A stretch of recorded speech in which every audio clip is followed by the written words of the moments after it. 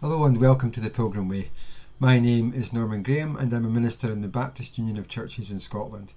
The aim of these signposts is to try and help to connect the text of the Bible with our everyday life. Thanks for listening. Well, welcome to our series on the Sermon on the Mount. We're going to continue that today by looking at Matthew chapter 6 verses 5 to 18. Jesus is speaking to the crowds and his disciples and he says, "And when you pray, do not be like the hypocrites, for they love to pray standing in the synagogues and on the street corners to be seen by others. Truly I tell you, they have received their reward in full. But when you pray, go into your room, close the door and pray to your Father who is unseen. Then your Father who sees what is done in secret will reward you. And when you pray, do not keep on babbling like pagans, for they think they will be heard because of their many words. Do not be like them, for your Father knows what you need before you ask him. This then is how you should pray. Our Father in heaven, hallowed be your name. Your kingdom come, your will be done, on earth as it is in heaven. Give us today our daily bread, and forgive us our debts, as we also have forgiven our debtors. And lead us not into temptation, but deliver us from the evil one.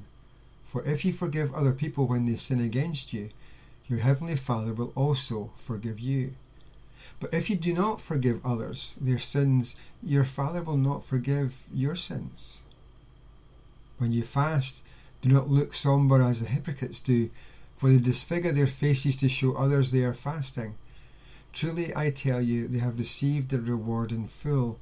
But when you fast, put on oil on your head and wash your face, so that it will not be obvious to others that you're fasting, but only to your Father who is unseen. And your Father who sees what is done in secret will reward you." Well, in his song Pray, the pop singer Sam Smith sings that everyone prays in the end. It may be a slight exaggeration, but as Tim Keller writes, though prayer is not literally a universal phenomenon, it is a global one, inhabiting all cultures and involving the overwhelming majority of people at some point in their lives. The need or desire to pray seems to be a common human instinct, and despite holding widely different and indeed contradictory beliefs, people of all religions pray. As Keller points out, Jesus seems to suggest that the infallible test of spiritual integrity is your private prayer life. I can't help but wonder if the disciples felt that something was lacking in their own experience of prayer, for it's they who, without any prompting, asked Jesus to teach them how to pray. And given that they were all Jewish and had been brought up hearing prayers and praying, that's quite remarkable. Prayer was very much a part of everyday experience for Jews, and they had set times for prayer, as is indicated in the text, and they also had set prayers to pray at those times and on different occasions. But I think the disciples asked him not simply because he was their rabbi, but because having spent time with him, they saw, heard and understood that compared to their own experience of prayer, there was something very different about how Jesus prayed. Unlike the prayers they'd grown up with and had heard all around them, Jesus' prayers were deeply real, intimately personal and powerfully effective. The fact that they asked him tells us something about Jesus that highlights the priority of prayer in the spiritual life. We shouldn't miss the fact that God incarnate felt the need to pray. All four Gospels are agreed that Jesus was a man of prayer. It was woven by habit into the fabric of his everyday life. And if Jesus prayed, then how much more should we? Secondly, Jesus clearly believed that prayer was both powerful and effective. If he believed otherwise, there would have been little point in him praying. And thirdly, Jesus clearly expected that his followers would also pray, for he says, when you pray, not if you pray. Prayer then, according to Jesus, is necessary. It's necessary, first of all, for the personal transformation that we need to live spiritually enriched and enriching lives. As Richard Foster writes, prayer catapults us onto the frontier of the spiritual life. Of all the spiritual disciplines, prayer is the most central. To pray is to change. Prayer is the central avenue God uses to transform us. Prayer is also necessary for us to experience the power of God at work in and through our lives. Jim Cymbala once said, spiritual power comes through experiencing God's presence, and God's presence is found in sustained prayer. It's interesting that Jesus never taught his disciples to preach, but he did teach them to pray. Notice though that he didn't teach them about prayer. He taught them to pray. Reading books or listening to signposts like this one might hopefully be helpful, but if you want to learn to pray, then the best way to learn is to do it. The prayer that Jesus, the model that Jesus presents for prayer, for it's surely that. It's not a prayer to be repeated Sunday by Sunday. It's a model in which we can shape our own prayers. That prayer itself can be understood in a number of different ways. We can see that it speaks about our relationship with God. Our Father shows that we have a child-father relationship. Hallowed be your name shows that we have a deity worshipper relationship. Your kingdom come shows that we have a sovereign subject relationship. Your will be done shows that we have a master-servant relationship. Give us this day our daily bread shows that we have a benefactor-beneficiary relationship. Forgive us our debt shows that we have a saviour-sinner relationship. And lead us not into temptation shows that we have a guide-follower relationship. But this prayer also speaks to the proper attitude and spirit of prayer. Our reflects an unselfish attitude. Father reflects an attitude of family devotion. Hallowed be your name reflects an attitude of reverence. Your kingdom come reflects an attitude of loyalty. Your will be done reflects an attitude of submission. Give us this day our daily bread reflects an attitude of dependence. Forgive us our debts reflects an attitude of penitence. Lead us not into temptation reflects an attitude of humility. Yours is the kingdom reflects an attitude of triumph. And the glory reflects an attitude of exaltation. And forever reflects an attitude of hope. It also demonstrates that there is a threefold pattern or shape to prayer. To hallow God's name, to bring in God's kingdom, and to do God's will. It also shows us how prayer encompasses all of time. Forgive us our debts encompasses our past. Give us this day encompasses our present. And lead us not into temptation encompasses our future.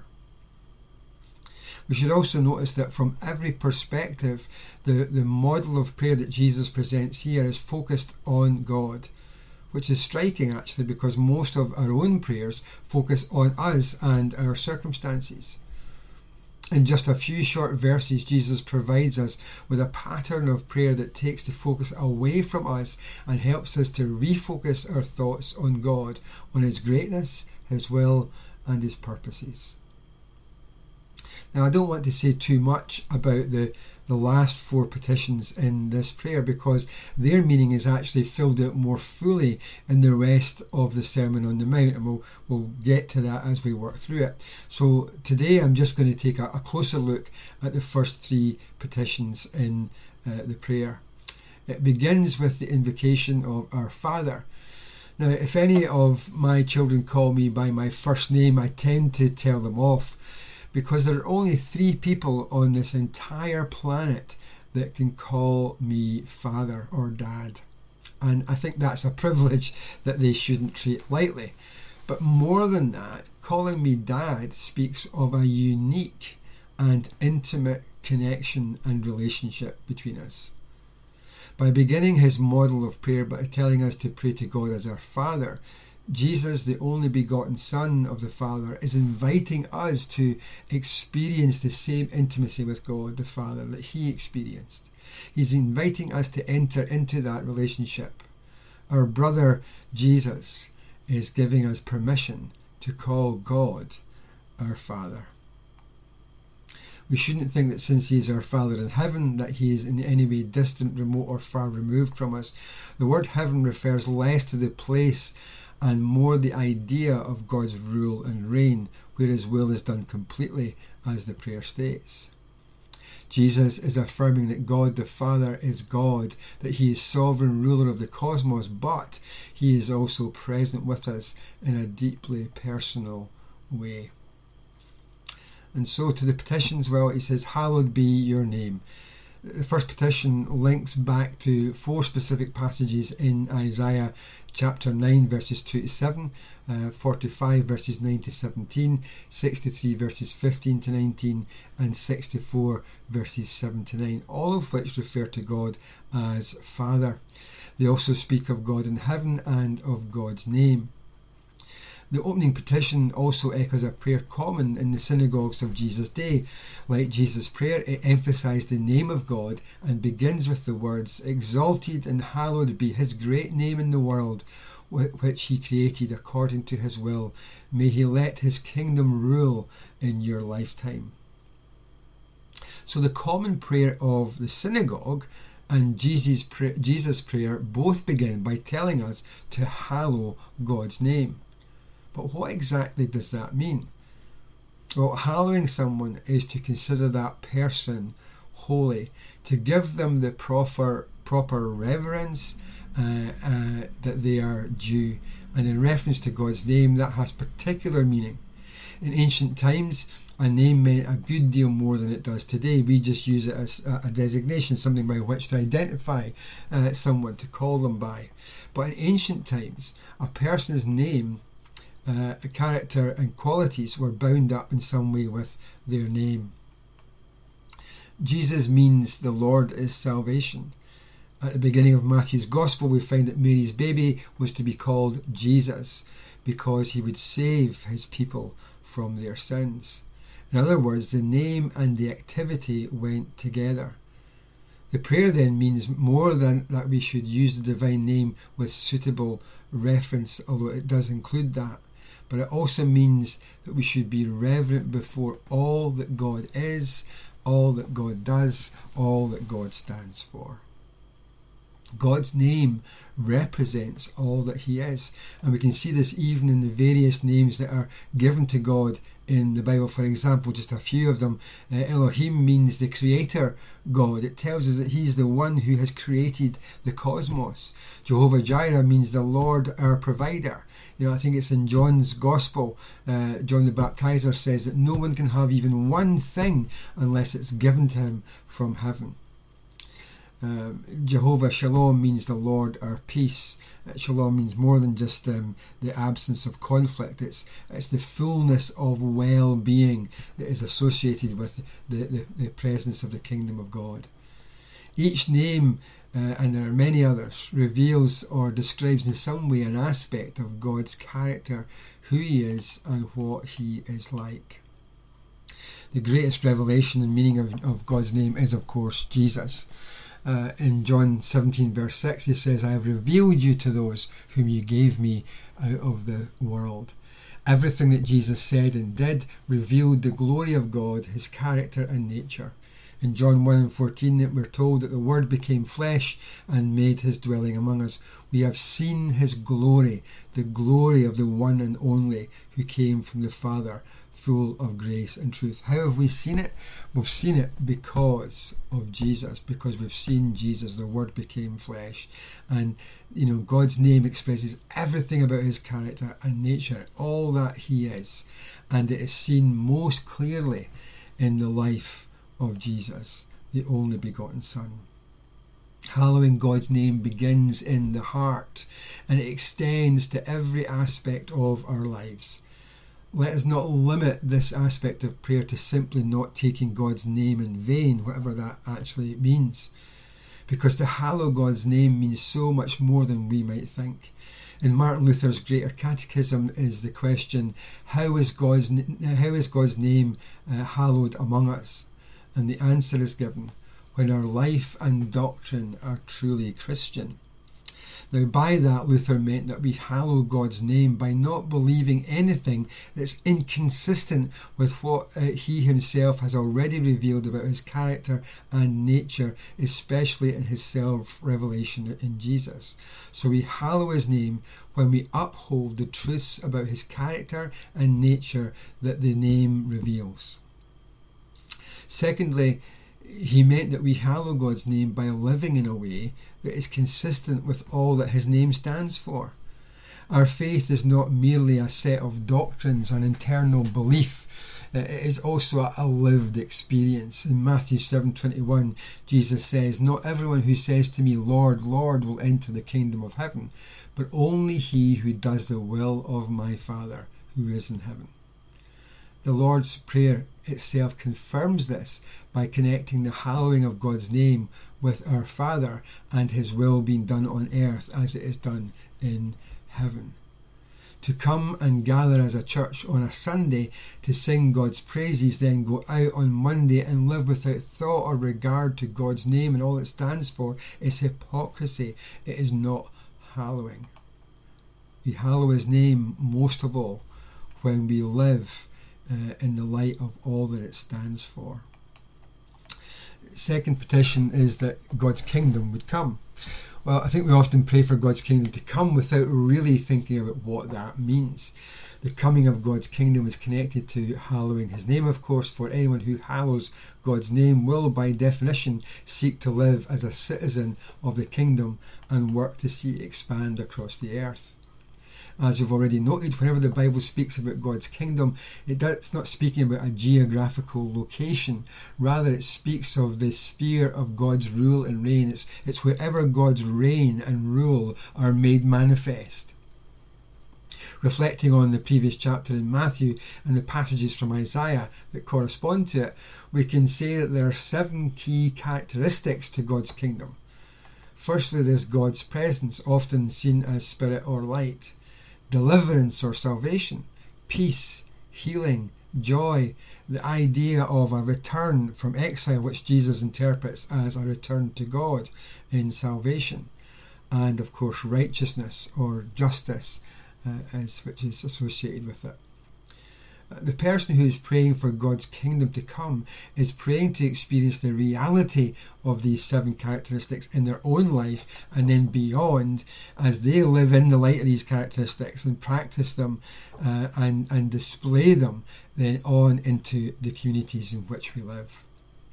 For once we become aware of the characteristics of God's kingdom, it becomes apparent that they are lacking in the worldly kingdom in which we live. The world does not recognise or honour God, and we are called to live in the light of his kingdom, for the aspects of his kingdom to be manifest in us, and as we live in the community, to be manifest there.